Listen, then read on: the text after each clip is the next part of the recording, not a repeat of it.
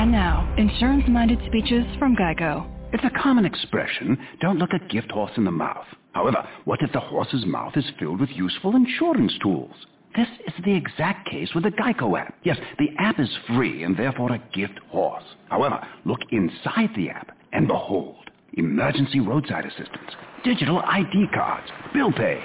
Get the Geico app. Look it in the mouth. Get amazing services. Thank you. Blog Talk Radio.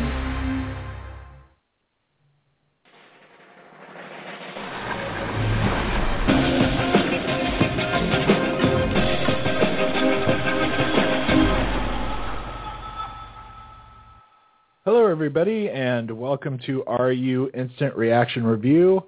I am your host, RUScreening.com's own Mark Eastman, and with me, as always, is co-host extraordinaire Shane Leonard. Hello. And this week, assuming that this is working, right? little trouble, but yeah. This week we're going back to Divergent, and we're also going to do the Grand Budapest Hotel. We did a whole show on Divergent last week. It was awesome too, by the way. It was a great show. It was probably the greatest show that we've ever done with like guest stars like Tom Cruise and Jude Law. That's just the way that it goes. Yeah. When you're going to have a technical failure, that's when it's going to be.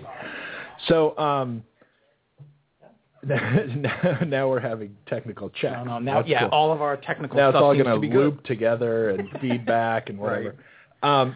So last week we did Divergent, and it was kind of cool because we did our very cool thing. We have to apologize to sorry, Julie in Portland, Oregon, right? Because we and then not only that, but we set it up the week before, like we talked about how we were going to do it. Now we've done it, and it's not really going to exist. Well, and here's the thing, just because it was somewhat calling me out for some things, which is okay, just questions, not that I'd done mistakes. Mark came up with a list of some films. Julie sent in a couple and wanted to know if I could remember what my grade was and what I would give it now. Right. And the biggest glaring problem was Lawless. Right. I thought highly of it. I thought better of it, and it turns out I gave it like 1.7 stars or something. And that was a weird one because I really thought better of it. But when we started talking about it, we remembered the things that we both didn't like about it. But the others, give or take, I was pretty close. Yeah. I mean, I was within ballpark with a couple, and I argued a couple balls and strikes. I kicked some dirt on you as the ump because I thought you were playing unfair. But it stunk, too, because it was actually a fun, 20 minutes. It was, yeah. And we're really sorry, Julie. And even, just going back over some of the things, and even if you got it right, but just having you go, well, let me think about there were a couple for a while. Yeah, Julie sent in a couple. It was Oblivion, or no, it was Oblivion and Lawless. Right, and the whole thing came from, in a show not too long ago, you saying that we both rated Oblivion 10, right?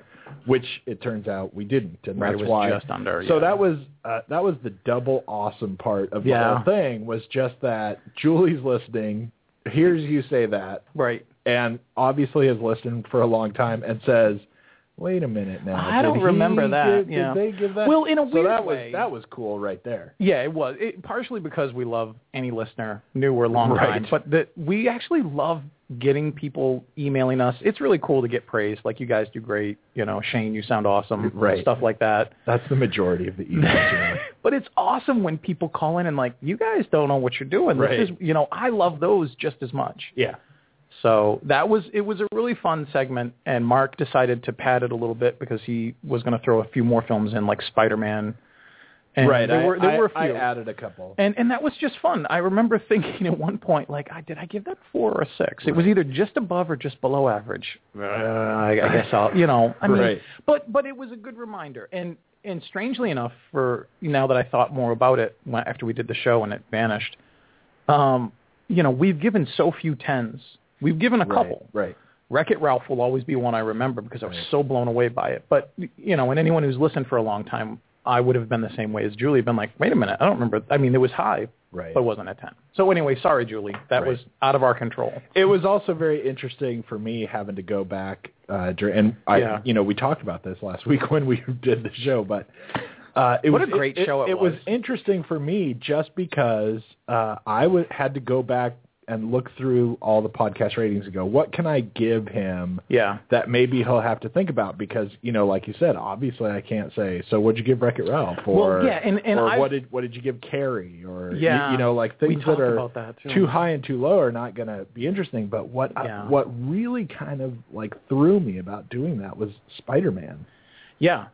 Because I went back trying to get some scores, and I looked at Spider-Man, and I said, oh, okay, so this is what we gave it. And then I thought about it for a minute, and I was like, I couldn't rate that right now at all. Yeah. I couldn't say, so what does it deserve now? Because that's what she asked was, what do you think you rated it? Right. And then part of her whole thing was, has your opinion changed over time, or do you like stuff better now, or does it, whatever, because of the instant reaction, right?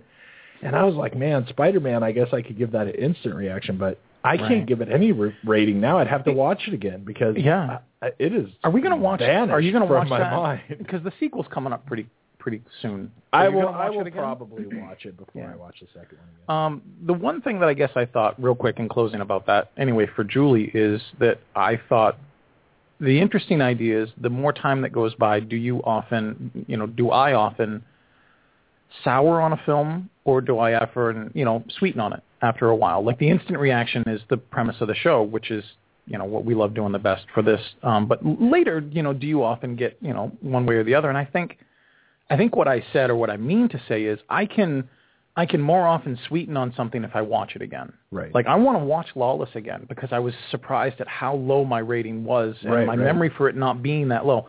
I remember Resident Evil. I remember Carrie. I remember all these films that we saw that we really didn't like. Hated. I remember those, and I don't really want to rewatch Carrie to see if I still feel the same way. I'm pretty sure I'm going to feel the same way. But Lawless, I remember being more favorable, and I haven't seen it since we watched it. Right. So I feel like if I watch a film, it increases the likelihood that I will like it more, instead of dislike it more. And that's based on how I've seen films over and over again, and I've often liked them better. But anyway, the only thing I usually change, I think, is a lot of times I'll rate a movie really high right after I see it. Yeah. And then, like a couple years later, maybe I'll go, like if I give something like 9.5, I'll go, if I'd have given that 8.5, I wouldn't care. Yeah. I wouldn't. My family and my friends years ago, we do these lists that we've talked about before at the end of the year, and one of the things we always include are the films, and it's really hard. If you see a really good film, because all the Oscar contenders come out at the end of the year, if we've seen a film that's really strong at the end of the year, it really has a good shot at making the list just because we've got 3 days to finish our list, and we're still riding high on it. Right and then come February, you're like, man, what did that get on there for? Right. So anyway, it happens. Yeah. But anyway, it was a fun thing. Which is, just makes the whole Oscar season so strange. And movies come out at the beginning of the year. Did you get emails about the lack of a show last week? Were there influx of them? I did get a few, but not a lot. A couple of people asked me, and I just said... We did get some. And then I put a thing on Facebook that said, these were crazy technical difficulties. So, so now the dog is loose. He's okay. So actually, I did say in a Facebook post that the ratings that we gave. So Divergent, which we should kick out our ratings. Yeah. I gave it an 8, and you gave it a 5. Yeah. So it was actually a fair split. Which, speaking of listener questions, right? Yeah. And you can email us at questions@areyouscreening.com. And if you have questions, comments, want to tell us we're wrong about everything. Right. One of the things that we do get a lot of the time is general comments about us differing in our rating. Because a lot of times we just end up the same. We're pretty close. And when you go see Carrie, it's like there's probably not. I'm waiting for that movie. Yeah. I really am. It's so funny how many shows we were just talking about this too. This is like 100th show or something. This is pretty close. This is either the 100th show or it's like right there. We're getting close, not counting our review thing in our projected, but yeah. Right, but we don't often have huge differences, which it was kind of funny because Lawless, even though I didn't rate it that high, but I think I gave it like 6 out of 10 or whatever. That and was you the gave biggest. It like 2 I gave it not quite just 2 under or whatever. 2. Yeah. So that was a really big one. And this is a pretty big difference. And now we get to talk about the movie for a really long time. And we did it for an hour last week, so we can really hit the easy parts. You know, I did give it a 5, but I said that I felt the fun was like a 6.5. But the 5 came from a very interesting point, which is I purposefully didn't read the book, and you purposefully did. I did, right. And I think in weird ways, that's kind of interesting as well, because I think maybe this is one of those types of vehicles that is really built for the audience that have read the book. Right. Like, clearly, and like what you said, it obviously wants to fill the niche that the Hunger Games and the Harry Potters and all these other dystopian teen films, you know, want to do. But I was just confused by a few things. And again, not having known the source material, I still had a good time. I still thought the strength of the film was when Triss was basically learning, you know, all of the stuff that she had to learn. Right. And then I thought that it was kind of uneven and choppy in how quickly it jumped and moved. She basically graduated. It would be like if Harry Potter finished his second year at school and then, you know, went on to finish the book. Like not have any time in between. She just learned how to punch, and then she was taking on the administration. Right. So it felt a little fast and uneven to me, but I still had a lot of fun. I still think it would have been more enjoyable if I'd read it. But from the perspective of someone who walked into it flat, I was like, it's got really good strengths, but it's got some really weird negatives. Right. And I think that it's, you know, all of these kind of books where there's actually like, there's sort of 2 different kinds of story happening in this movie. And one of them is, in a way, a lot closer to the Hunger Games, right? Yeah. Because it's this whole dystopian world and we're trying to fight the power and whatever, right? And that part of the story, we don't get a lot out of any explanation of why we're there or how it makes sense or anything like that, which the Hunger Games is kind of conveniently built so that you don't really need to worry about it too much. Right. You don't need a lot of the backstory because it's just, look, there are these games. Right. And these are the oppressed people. And this one doesn't really have the oppressed people. Yeah. And yet it just still is the same sort of world they're trying to sell. Yeah. But what you get is that in trying to work this into a screenplay now, you don't get the explanation of kind of how any of it makes sense. Yeah. And in the Hunger Games, you don't really need it. You don't need to explain how that makes sense because, look, dude, games. Right. And we're going to kill each other. With it. Right.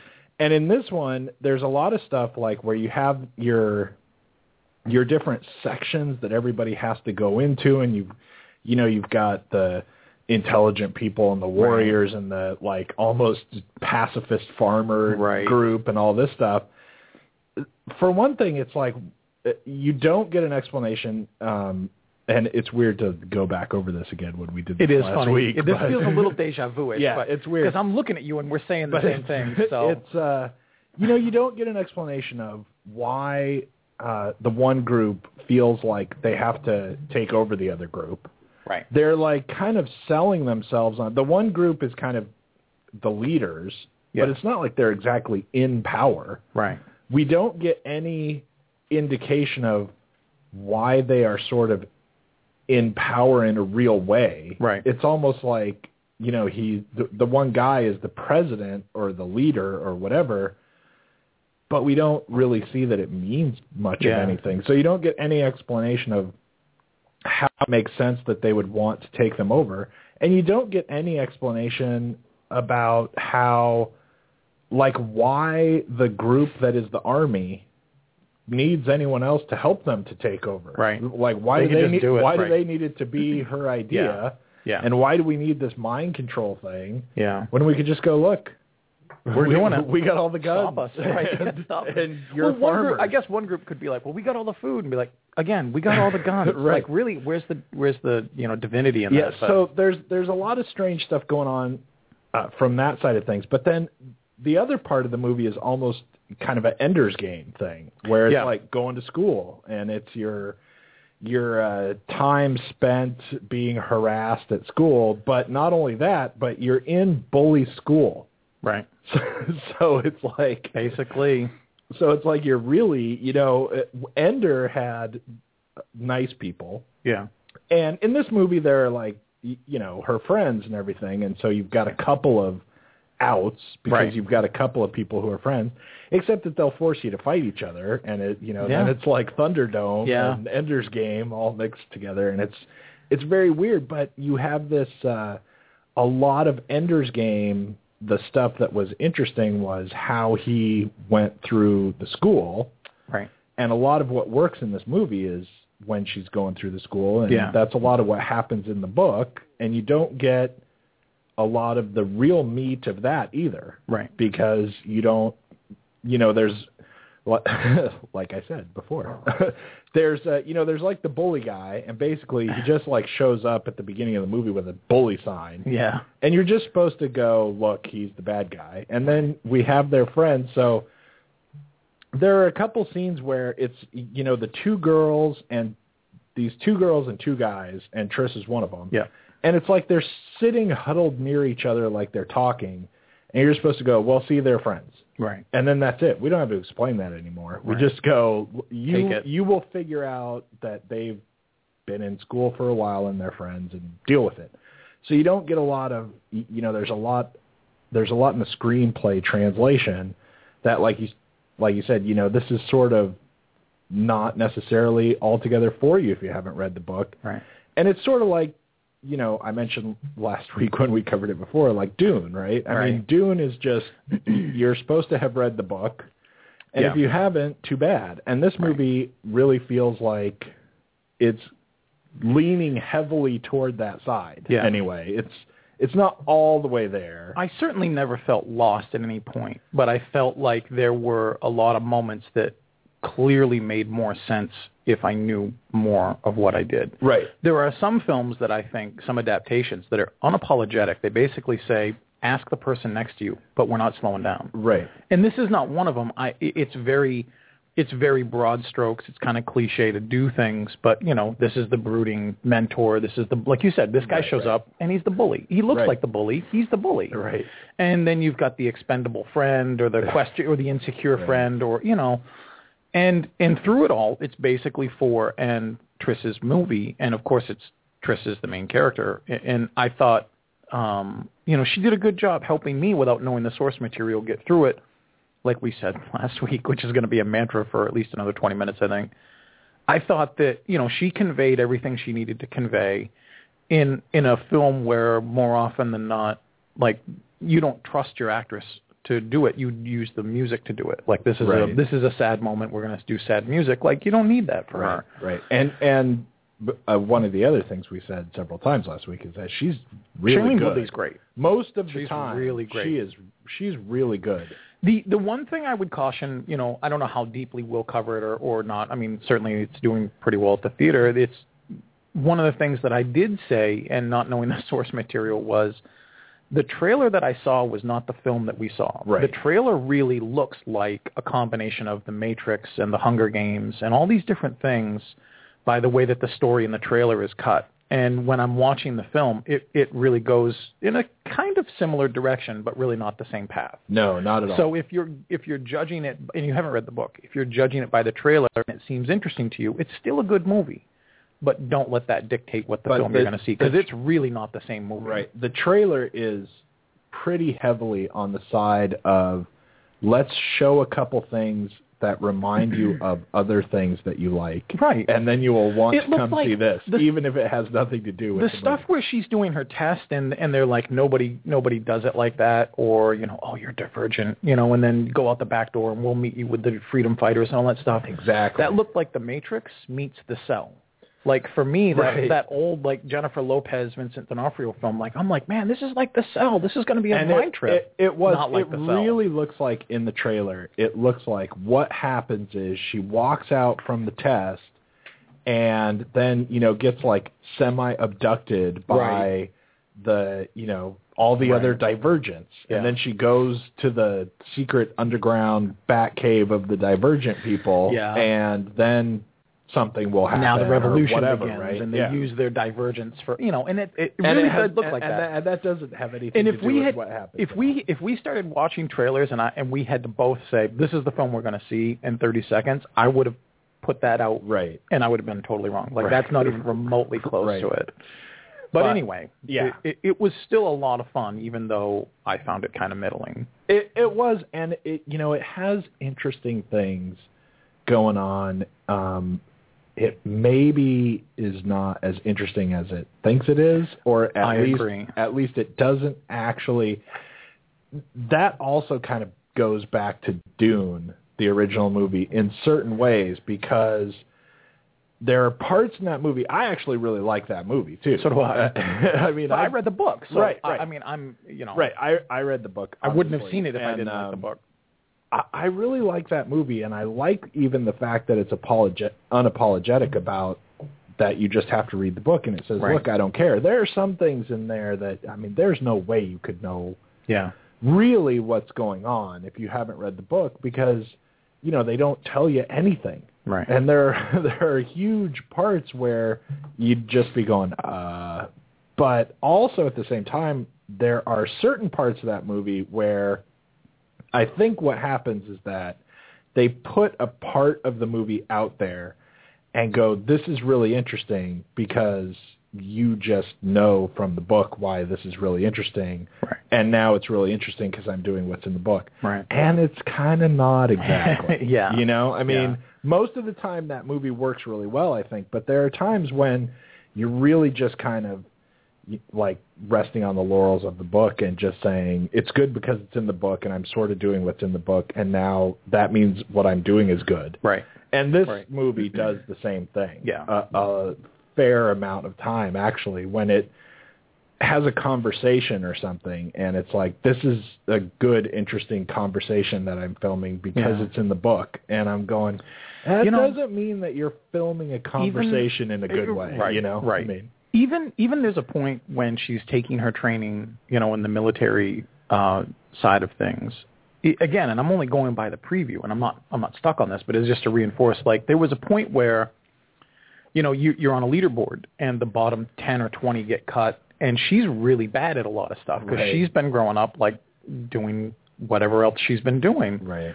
And there was a point there where I thought, she's still going to get cut, and then she's going to be ushered out the back door, and they're going to meet the freedom fighters that are divergent. Right, like, I still thought the I trailer know, was going to happen. exactly. And I thought, well, this is kind of neat. Like, they're really hooking you on this whole thing. And in a lot of the ways, like the way Ender's Game was, watching, Ender go through all the classes and all the different battle rooms and all the stuff, that was really fun. Right. Like, I thought it showed more character and more actual narrative of what was happening in the film than anything else that just kind of seemed like, oh, we're getting close to a 2-hour running time. We got to throw something in. Right. The thing, I guess, that bums me out, and I don't know if you've read any more of the books. No. No. A few people that had asked me about the review that we did last week said that they'd read 2 of the 3 and they're finishing the 3rd, and that they thought the first one was the strongest. And I'm like, oh man, if this is a trilogy and I just saw the best, the first book is good. It seems really fun, so we'll see. But the first book really is good, but if they go down, but that like you just said, she was going to fail, and then they were going to. I thought she was totally going to drop out, man. There was a point at which because I, like you, I'm still looking for that other movie that I think is going to happen to show up.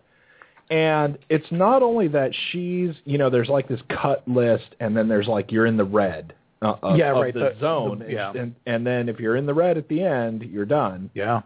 And then you just become classless, and then you wander the literally classless. That's awesome. You wander the you're like a vagrant basically, which the movie doesn't exactly make a lot of sense out of either, right? Like how could that be in your beautiful system that you've created to foster peace, love, and understanding, and make people get along and all that stuff, except you. I mean, it's like how does that work? This was one of those things that, as a guy who didn't read the movie and I'm watching the film, I'm like, they've got to do something. It starts off with this big, now I'm remembering everything we said last week, though we don't have to go through it all, but it clearly is in Chicago or just outside of Chicago, and it shows this big fence, and there's all these hints to all these things that are either there in the book or coming in the next one. And it just doesn't give you an idea of, like what you said moments ago, which is how did these guys come to be? How did this faction get to be in charge? But also, like, why are there factions? Why can't, you just kind of have like a community instead of segregation? Right. Somebody in their infinite wisdom a long time ago decided. And this was one of the things I remember criticizing the film last week on, which is despite all the positives, I've seen this happen in stories from Lord of the Flies to everything else after that, even The Breakfast Club. Like, when you start segregating people and then they come together, it never works. Right. Like, if you're smart enough to know this, the Law Society, who had been, like, we can only tell the truth, they should have been like, this ain't going to work.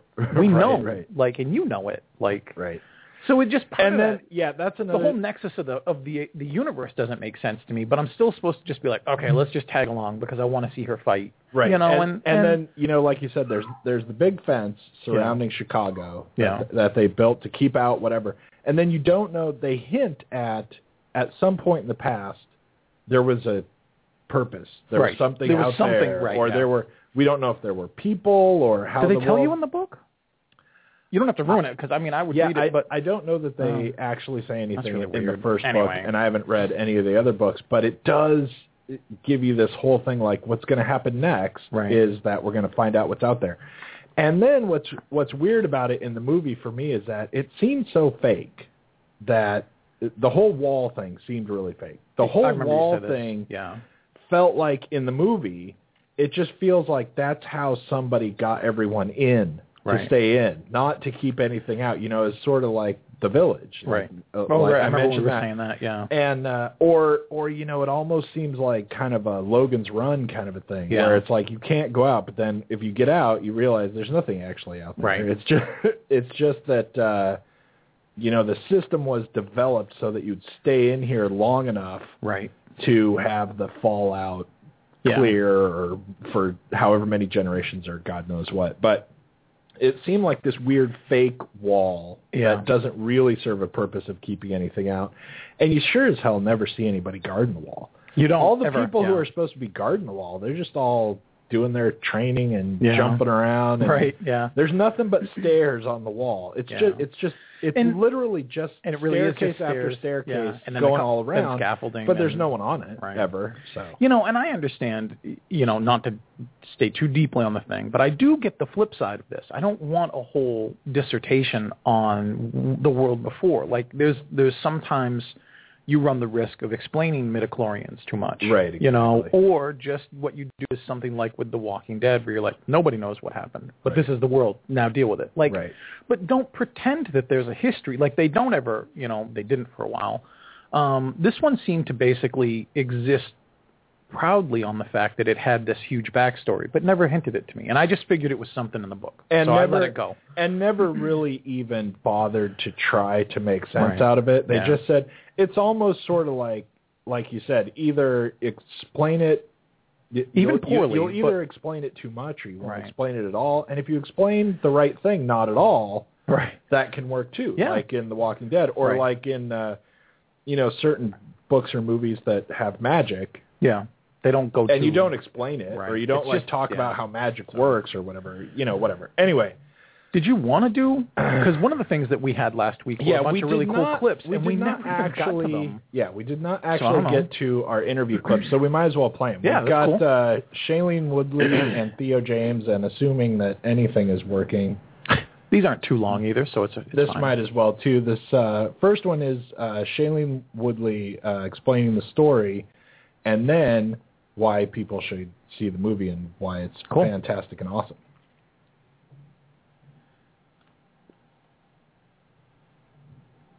I see Divergent as a movie about integrity.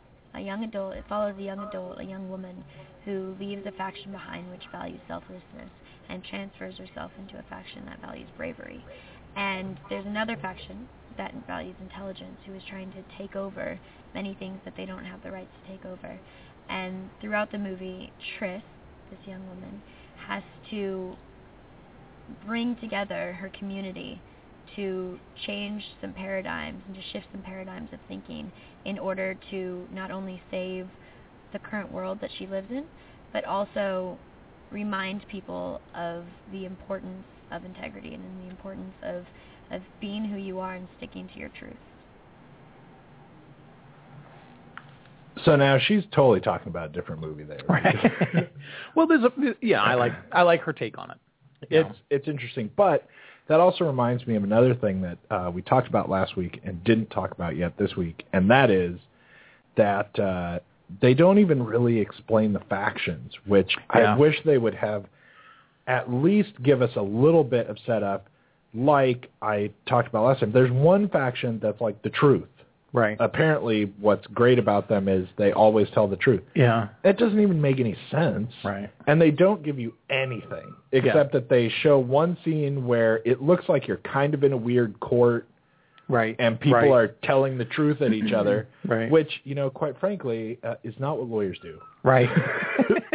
So I don't know why. This is an interesting biased perspective from you. I don't know why we're showing lawyers in like a courtroom. That's an interesting admission, man. I like that. Well, I can't wait to ask certain people about that. It's true. Yeah, I know. But anyway, I just think it's so weird that they give nothing to that. They show, the intelligent people, they show them working in labs. Right, and then the peace people were farming and giving out grain or whatever, and then the truth people were pointing fingers. We at least get that that you're farmers. It's so weird that they say they're kind and gentle and they're happy all the time and all that, and they're farmers. And it's like that's all they do. Yeah. Like I think they live there even. I mean, they didn't even show them like having houses or whatever. They just, I don't know. So if you're good and kind, you're a farmer. Right. And if you're smart, then you work at a lab with test tubes and have stuffy clothes and walk around in big glass buildings. And if you're a truth person, I have no idea what you do. You're a lawyer. But how can there be lawyers? It's a funny alternate reality. I don't know. It's really weird. And everyone so sticks to their own kind and only talks to their own kind and stuff. So what are they lawyering? I mean, people don't have interactions in order to... You're looking too far behind the curtain. I might be. Okay, so this... That was actually, Amy, right before this, that was actually another good scene in the film. It was a very quick one when, she is as, the military faction now. She goes to see her brother. Right. And she's clearly out of place, and it's weird. And there's you're not supposed to be here. We're not supposed to talk. It was, and that was effective. But. All right, here's another one with Shailene convincing you to see it. There's a bit of lag, apparently. Divergent visually is going to be extremely compelling, and I think that's going to bring a lot of people in because it's this new world, and it's full of new experiences and new walls to sort of explore. But ultimately what drew me to this movie and what I think will draw a lot of people is that it's very metaphorical to things that are happening today. And there's a lot of beauty in that. There's a lot of beauty in seeing a movie that visually is stunning and that takes you on a roller coaster of emotions through the characters' experiences, but yet you can also relate to. And this being a dystopian sort of futuristic world and yet having so many comparisons to today's model and to what's going on in today's world, I think is very intriguing and very interesting, and I think that a lot of people will respond to that. Well, she's right about one thing. The film is aesthetically really engaging. I thought it looked great. I think it did too. It was very cool, and not only that, but some of the stranger things they did, I think that it's almost crazy to say, but the fact that it was less was more. Yeah, There were scenes where they were, they're jumping out of the train car onto the roof. Yeah. And it did not look like they had a $50 million budget to make that shot happen. It looked very simple, and it was, I thought, better for it. I was actually, there were a couple of different points where I was thinking, this is a really, really spiffed up, BBC show from the 80s. I did too. There was a time. It's funny you say that. There was a time right around the end of her training where I thought this is basically the best Doctor Who exactly. Torchwood thing that I've ever seen. Right. And I felt that way not because of the acting. There's no accents or anything. It was the actual aesthetic of it. The way that it looked when she was training. It looked like that kind of production. Yeah, and it was strange, but it was cool. It was really cool. It was a lot of those scenes where they do some actual serious action. Mm-hmm. It was just cool for it to look like we're not just trying to spend another $1 million on this minute of footage just so that you'll go, ooh, wow. And it just was, it was kind of like we talked about not too long ago when it was the car chases that were real car chases and not just a bunch of CGI and Need for Speed, everything and stuff like that. Yeah. So anyway, that was pretty cool. There's one more I'm not going to play. I have two more, but I'm not going to play the other one. The one I'm going to play is Theo James, who is 4, talking about being divergent.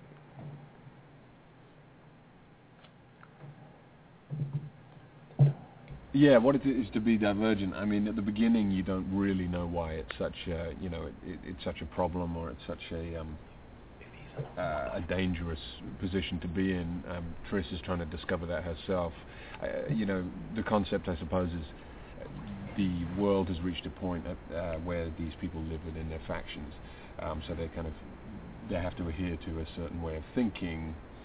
So in a way, there's kind of crossovers with the concepts of a totalitarian regime, where people kind of, if they step outside the boundaries of normality, or the propaganda, or the kind of the main core values of the system, they're seen as different or divergent, or they're diverging from the norm and thus are dangerous. I suppose that's probably Veronica's concept in its essence. But then what happens here is divergent represents someone who can deviate from the norm and also can subvert the system, I suppose. So that's why it's dangerous, but you don't really know in what full context the danger comes from, but you start to discover why, and it's because they're basically trying to curb people's thinking and curb their behavior to one way, essentially. And really what's interesting, I think, about both of those is that it's almost like they're both doing accents in the movie. Yeah. Even though you wouldn't know it. Right. But they don't talk like that. No, they don't. Yeah, he didn't sound like that at all. So no, it's pretty cool. Again, for a 5-star film that I thought I still had a better experience with it, and I still think, like we said last week, I think it's a really fun time. I think people should go check it out. And if you're interested in that and you're looking for a hole to fill for the Hunger Games or for that kind of thing, this is a good start. Right. So. And I think it's hopefully kind of interesting to a fair number of people that this is one that is a little more the end of the Hunger Games instead of the beginning. Because it's not just a bunch of crazy action all the time. It's, there's a lot of just talking in this movie. Yeah. And I think that's a lot more than you're used to seeing especially if you watch the trailer. Like we said, if you think you're getting what's in the trailer, there's a lot more talking, and it's a lot slower. Yeah, and Shailene Woodley's character, Triss, is really interesting, within the world that they've got there. But I actually thought Theo James's character, 4, like the number 4, was almost more interesting in a lot of ways because he was the top of that class. He was the best military guy when he graduated, and the bully is like second, when you find that out later. But you come to see, like, when he shows, they all get tattoos. When you come to see his tattoo, it's across his back in this enormous sprawling ink, and he's got all the factions represented. Right. Like, he basically says, look, I'm all military, but I think we can be a balance of all of it. Right. And I thought that was, that alone deciding. Yeah, he says, I don't want to be just one thing. Right. And I thought that's an easy way to get kicked out of your group. Right. Like, don't ever let anybody see your tattoo because bully's going to be like, you're out. Right. That's sympathy to. But so I thought there was a lot there that he was of interest to, and he was really strong on the film too. Yeah, he was good. I forgot to even mention when we, got sidetracked or whatever, but like you were saying that you kept expecting, that a movie we thought was going to happen to show up.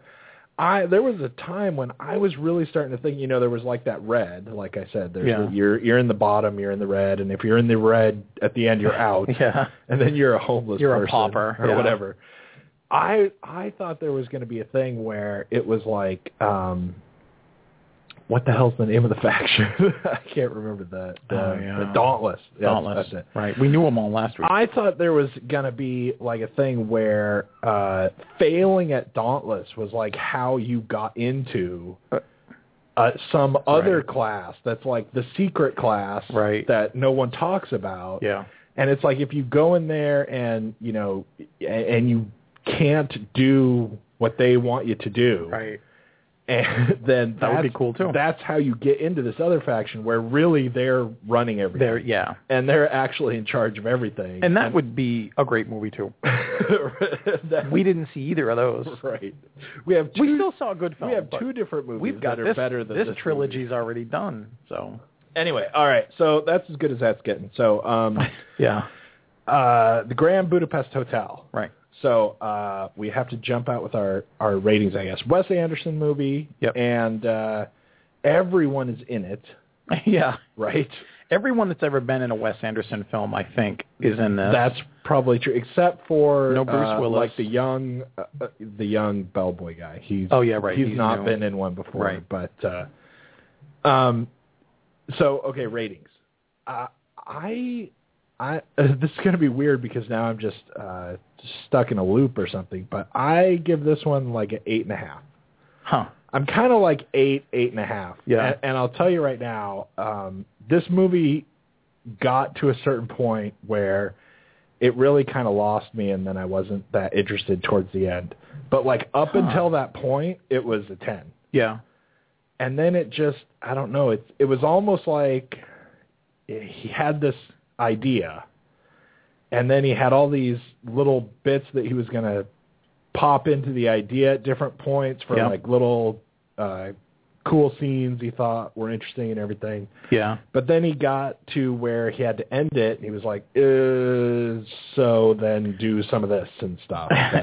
Then I don't know that Wes Anderson's films ever really end the way they begin. Like the first 20 minutes of a Wes Anderson film is like magic. Like you're in this new world and these characters and these things.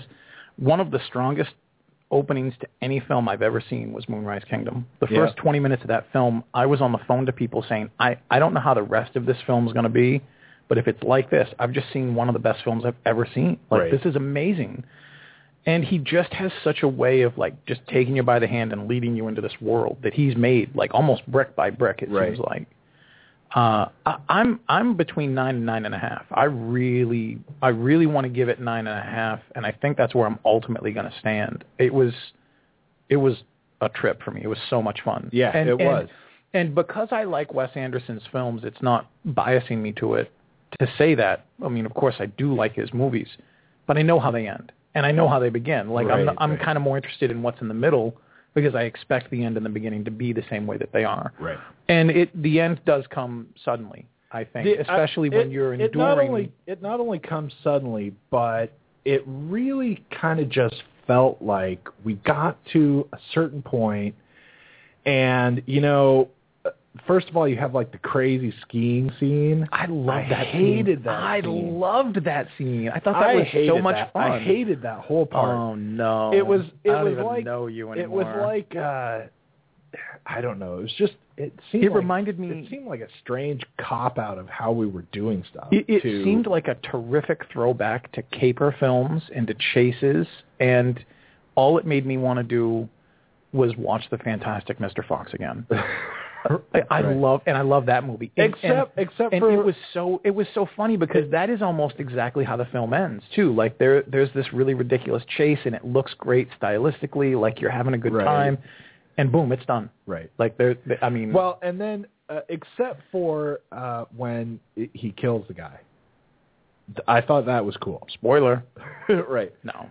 Someone gets killed. That's not a spoiler. There's a lot. Anyway, yeah. That part I thought was cool. Once they were done, actually, right? Yeah. As soon as they get done, and there's, Christ, what's his name? We get off the motorcycle, we're off the skis, and it kind of stops again. Willem Dafoe's there. Yeah. Willem Dafoe. It goes back to like regular movie or whatever. Whatever happens. I loved it. When that happens, then I'm good again. All the stuff really, after that it was just okay. that like it's like it's just the aesthetic. fact that they did that. Oh man, I was just like, great. I thought that was terrible. But then the end of the movie, it's just we get to it's almost like a weird like Raymond Chandler novel or something. I see that. Where it's like, and then I killed him. You put all the pieces. You put all the pieces in play. You knock them all over. And for me, it the film is like this amazing. It's not like Russian dolls. It's not like nesting dolls. It's more like a Rube Goldberg machine. And by that I mean, for anyone who doesn't know, it's those machines that, like the board game Mousetrap is a Rube Goldberg. Right. You have a brick that falls over that hits a pillow that lights a candle that sends a balloon in the air. Like the OK Go video. Yeah. And for me, the whole film is like this really exciting, charismatic, inventive, creative Rube Goldberg machine where you put all these pieces into play, and once you start watching them topple, like those big domino rallies, pretty soon you're seeing something and you're engaged in it and you're hypnotized by it, and then it ends, and then it's done. Right. And all you have left to do... The last domino falls, and then it's all over. There's no slowing down of anything. There's no cacophony or symphony of things. It's just boom, and then it's done. And for me, it's like that experience, because then what you have is, though it's got a sudden end to it, you have the pleasure of watching everything have fallen and tipped and topped and done all these creative things along the way. And then what you do is you reflect on everything you saw. And then the end of the Rube Goldberg machine is just it pulls down a little sign. A little button. The end. Right. And then that's right. Or it fills you a glass of water. This happened now.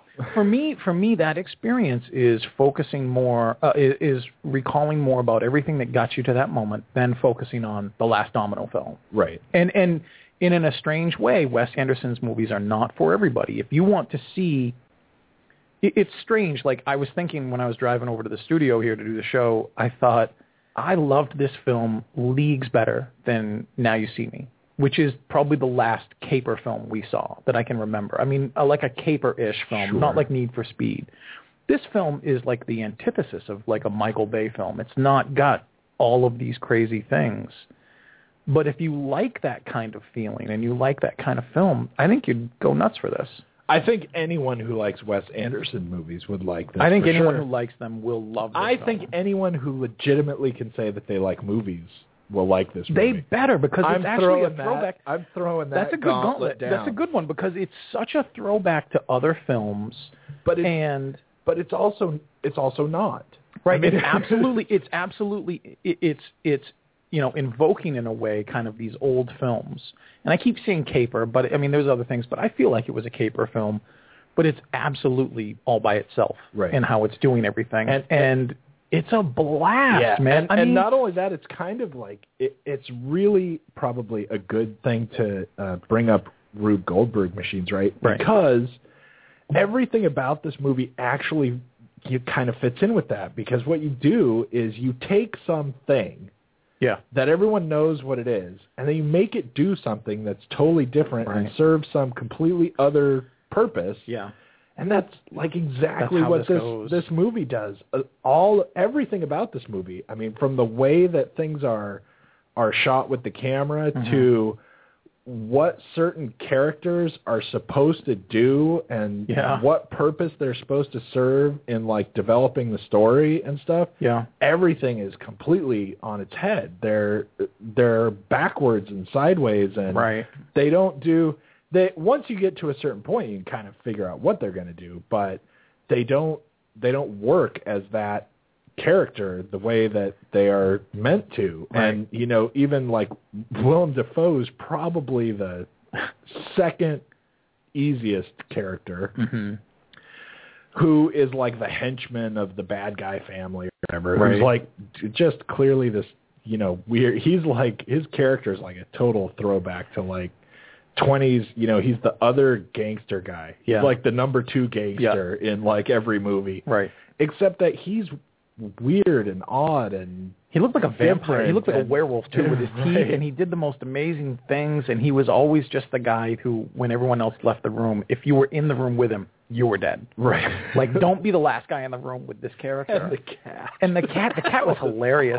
Awesome. The film has amazing, like what you said, an amazing list of stars. And the only detriment that I feel about the film is that, and this is not a new thing, this is like Wes Anderson's, he loves using the same characters, the same actors over and over again.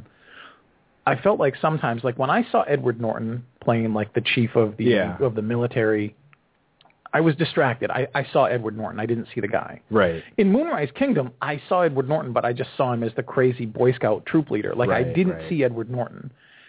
Every once in a while, I stopped because I'm like, God, this is like a Quentin Tarantino film with no violence. This is like all these crazy actors who are just showing up and you're supposed to believe that they're in Western garb or, whatever. Every once in a while I would see an actor who's too big, and I'd be like, he's in this too. And it would distract me. And Edward Norton was a problem, too, because he didn't... It was almost like, he didn't fit the people he was standing next to. Yeah, he almost at all. I wanted him to be in the film, but I thought he was the wrong person in the film. I would have liked to have seen him and Harvey Keitel switch places. Right. I would have easily believed Harvey Keitel was the military leader and Edward Norton was the prison guy. But anyway, that's the only distraction. But I'll be damned if I didn't almost crack up every time Jeff Goldblum was on screen. Yeah. He has the strangest character. He's trying to play everything straight. He's, again, your favorite. He's a lawyer. Right. And he's just got these really fun things. He's almost like us in the movie. At some point, he just looks around. He's like, is that guy really doing what he's doing? Like, did he just do that to my, Right. He's basically the neutral party who can't believe people are acting the way they are. Right. It was a riot. And it's funny, too, with his character because he's, there's the Grand Budapest Hotel that someone owns. Right. That at, during the telling of the story, it's actually, this kind of jumps back and forth in time. Yeah. Because it starts way later when the person who now owns the Grand Budapest Hotel, right, which is kind of an interesting way to work through this story because when we go back in time, we know who he is back in time, right, which is not what I was expecting to happen. I wasn't either. I thought it was great. Until all of a sudden it happened, and I was going, well, that's not how you do that. You don't just say right off the bat who you are, right? Yeah. Because he's telling the story about how he came to own the Grand Budapest Hotel. Yep.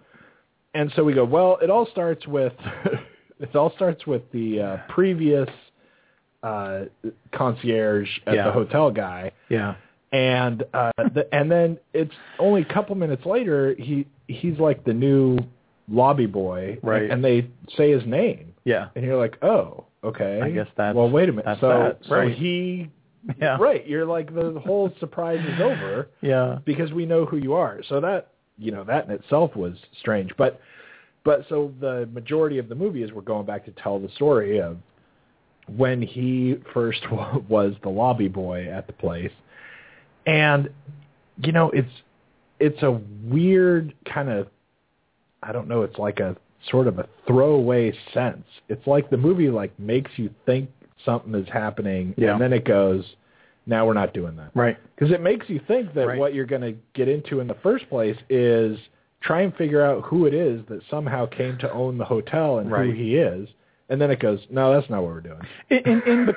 And as the film is literally opening up, it's like 6 minutes in, it's saying that the Grand Budapest is now occupied by maybe 9 or 10 people. They never cohort with each other. They don't even, and it has this great scene where they pull back in the dining room and they're all at different single tables well from each other. And I'm thinking, oh, it's kind of a whodunit. One of these people is the owner. And there's 50 tables. Yeah, and there's only 9 occupied. And there's never been 50 people in there in the past 20 years. And the beautiful fun part is when this guy in a Turkish bath leans forward to Jude Law and is like, look, if you're being polite, it's okay, tell me. But if you're not, I'd like to tell you my story. Tonight, let's have dinner. And they're the only guys sitting together. I love that. That was great.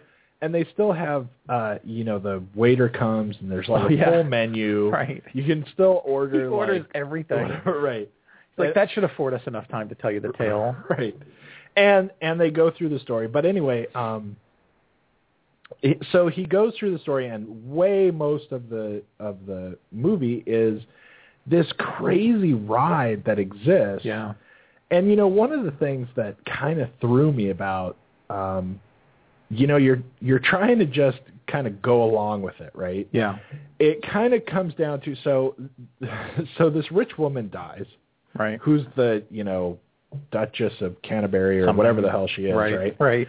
And it was the concierge at the Grand Budapest, which was a big happening place back in the day, apparently. Right. Which also is awesome because this place just can't exist the way we see it. Right. Nothing that never existed. It almost literally is filmed in a way to represent a memory. It's too perfect on this mountain scene where the snow is always beautiful. And the way it's even filmed in a vignette, it's almost like I'm just showing you my memory. Right. Like it's like, I mean, I don't mean that hotel never existed. No, I know. mean, like, it's just no hotel ever ever existed right. that was like that. right? And you still walk through all the rooms and see all the things. But anyway, so he is the concierge, and we quickly discover that he was like the concierge with benefits or whatever for like really old women. Right. And he got them all to like fall in love with them. And so the one who's the super rich lady who we ultimately find out owns like everything. Yeah. Right? They're in a what was her name? They're in a fictional place in Europe. Yeah, right? It was Tilda Swanson. She was great. And she owns like everything for about 500 miles in Europe, right? The newspapers and the munitions factory and all this stuff. We don't find that out until the end, but she's got tons and tons of money. She lives in a giant castle place. And so what happens is they're reading the will, and he shows up, and there's all her family, and we finally get introduced to the family. Yeah. And basically the will gets read, and they say, so the son gets this, and these daughters get this, or whatever. Yeah. And then the concierge guy gets this one painting. The painting is awesome. And it's like the worst painting you've ever seen. Boy with apple. It's like boy with like weird bird hand, boy with an apple claw I thing, loved it. and it's weird. But anyway, it's this one famous painting, and it's supposedly this super rare, like if you had like the world's most expensive painting or whatever it is. Yeah. And the brothers go berserk. Right. They've got everything. And they're like, this. no, you can't have the painting. And it's like, does that even make sense? I mean, I suppose with the right people it can make sense, but you'd never miss that $18 million or whatever it could be worth or whatever, because little do you know, it makes more sense kind of when you're watching the movie. Right. Because you go, well, they have a big castle, but does that mean they have a bunch of money? No, but apparently they do. Right. I don't know. Anyway, so then the whole thing becomes he took the new lobby boy with him, and now here's this little his name's Zero. Yep. Conveniently. Zero Mustafa. And man, he just gets like swept up in the craziest adventure that's ever happened. You've got to think that when the old Zero's telling the story, Jude Law's got to think that he's just making it up. You're just you're having to go at me, right? You're just me a yarn, teasing me all night. Right. Yeah.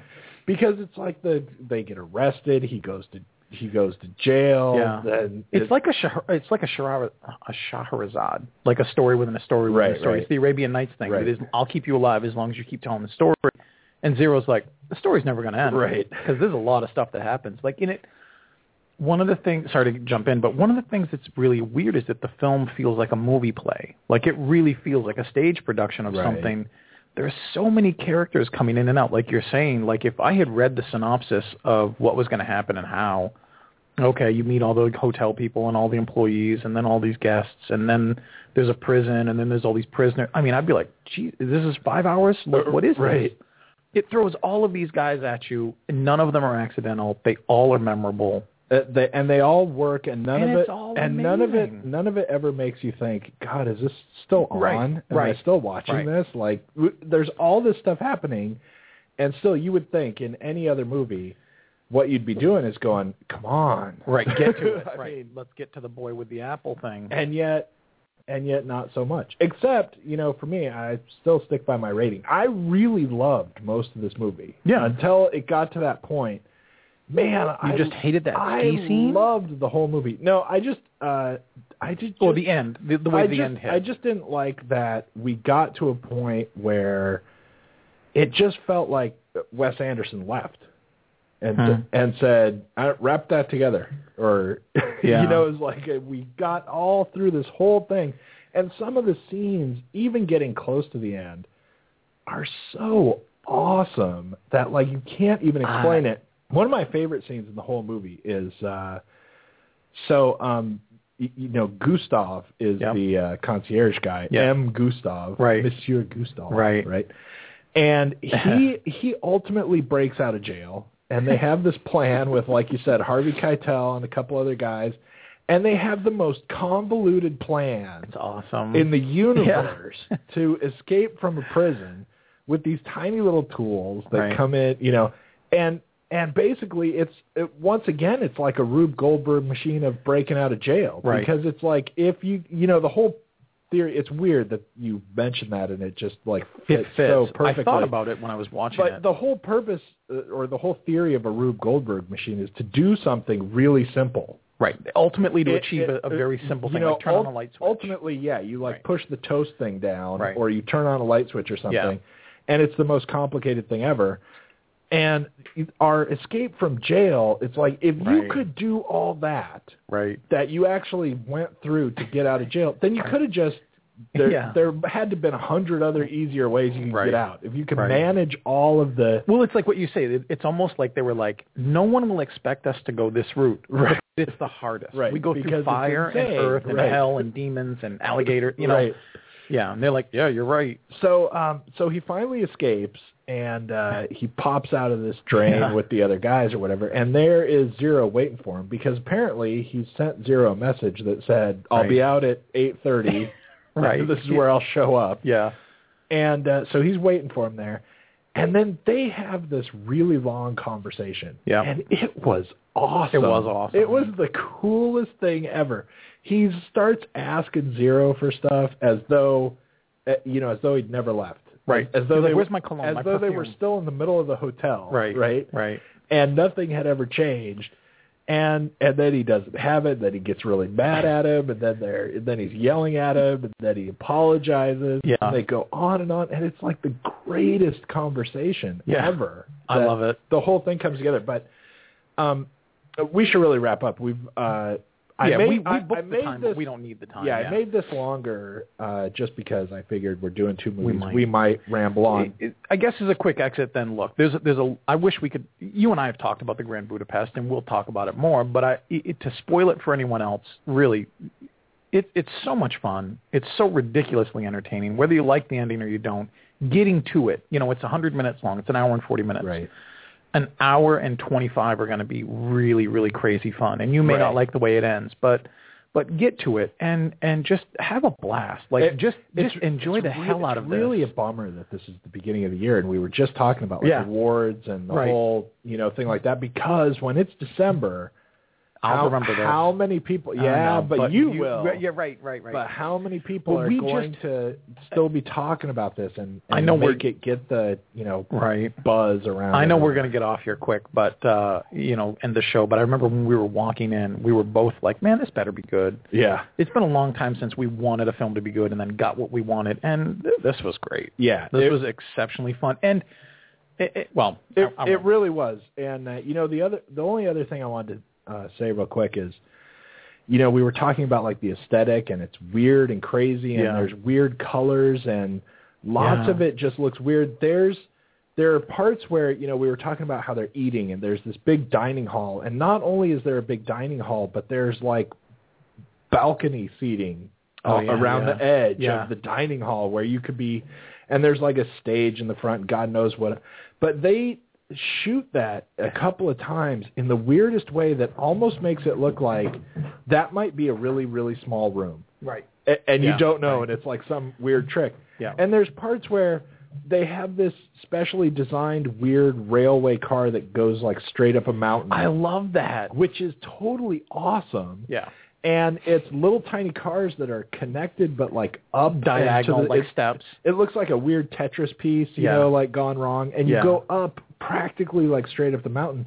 And there's a part where they look at the hotel, and then at the top of this cliff, there's nothing there but the hotel. Yeah. And there's no other way to get to the hotel. Yeah. And yet, this is like the most popular place. Yeah. And you go at up one point. How could that fit like 6 people? I mean, it's completely insane. But just the filming of it. Mm-hmm. When at certain points, they really want to point out that little car that people are going up it and everything. And they shoot it, and you see the hotel and the like backdrop and the whole map painting behind it and God knows what, where it looks like you were saying, like it looks like this could be a play. Yeah.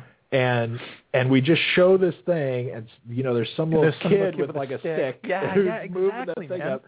And it looks like that. It looks like nothing. It looks like nothing you're seeing right now at all.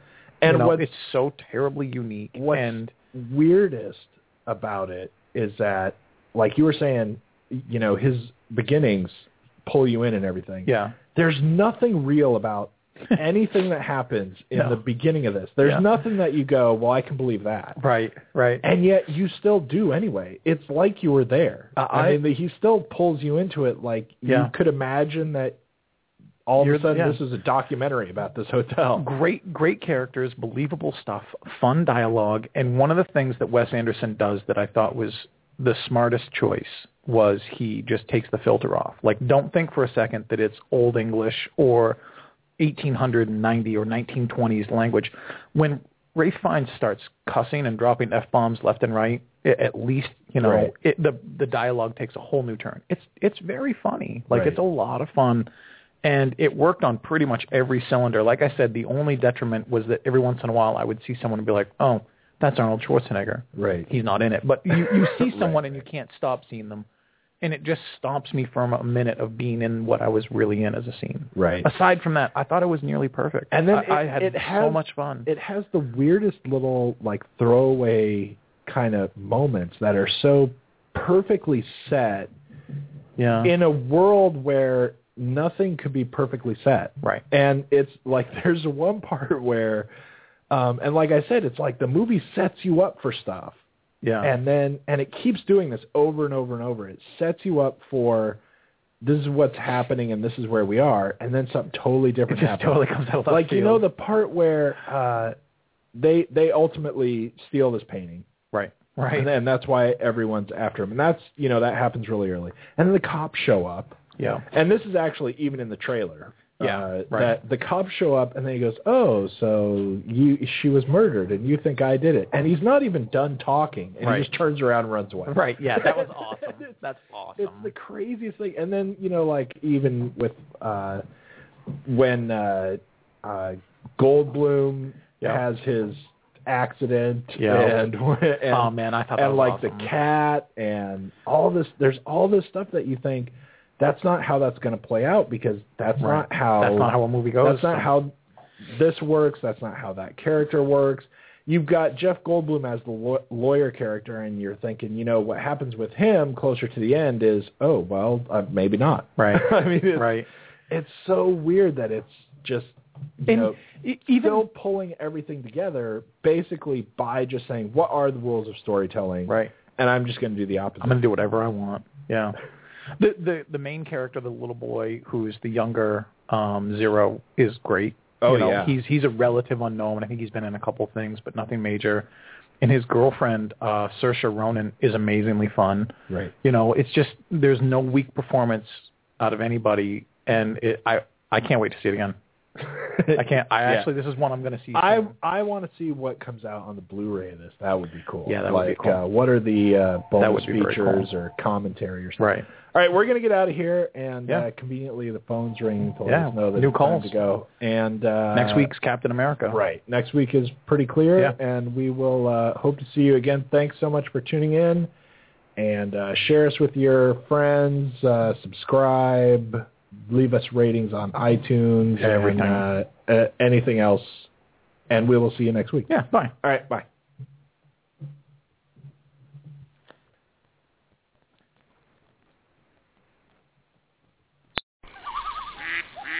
Cabela's is coming to Northern Virginia with a spectacular new store in Gainesville. Find everything you need for hunting, fishing, camping, and shooting sports, plus much more. Join us for our grand opening celebration Thursday, March 9th at 10 a.m. Be one of the first 500 in line and receive a Cabela's gift card worth up to $500, plus a chance to win one of 3 Remington firearms. See store for details. Don't miss Cabela's grand opening in Gainesville, located off I-66 and Highway 29 near Virginia Gateway. Cabela's is coming to Northern Virginia with a spectacular new store in Gainesville. Find everything you need for hunting, fishing, camping, and shooting sports, plus much more. Join us for our grand opening celebration Thursday, March 9th at 10 a.m. Be one of the first 500 in line and receive a Cabela's gift card worth up to $500, plus a chance to win one of 3 Remington firearms. See store for details. Don't miss Cabela's grand opening in Gainesville, located off I-66 and Highway 29 near Virginia Gateway.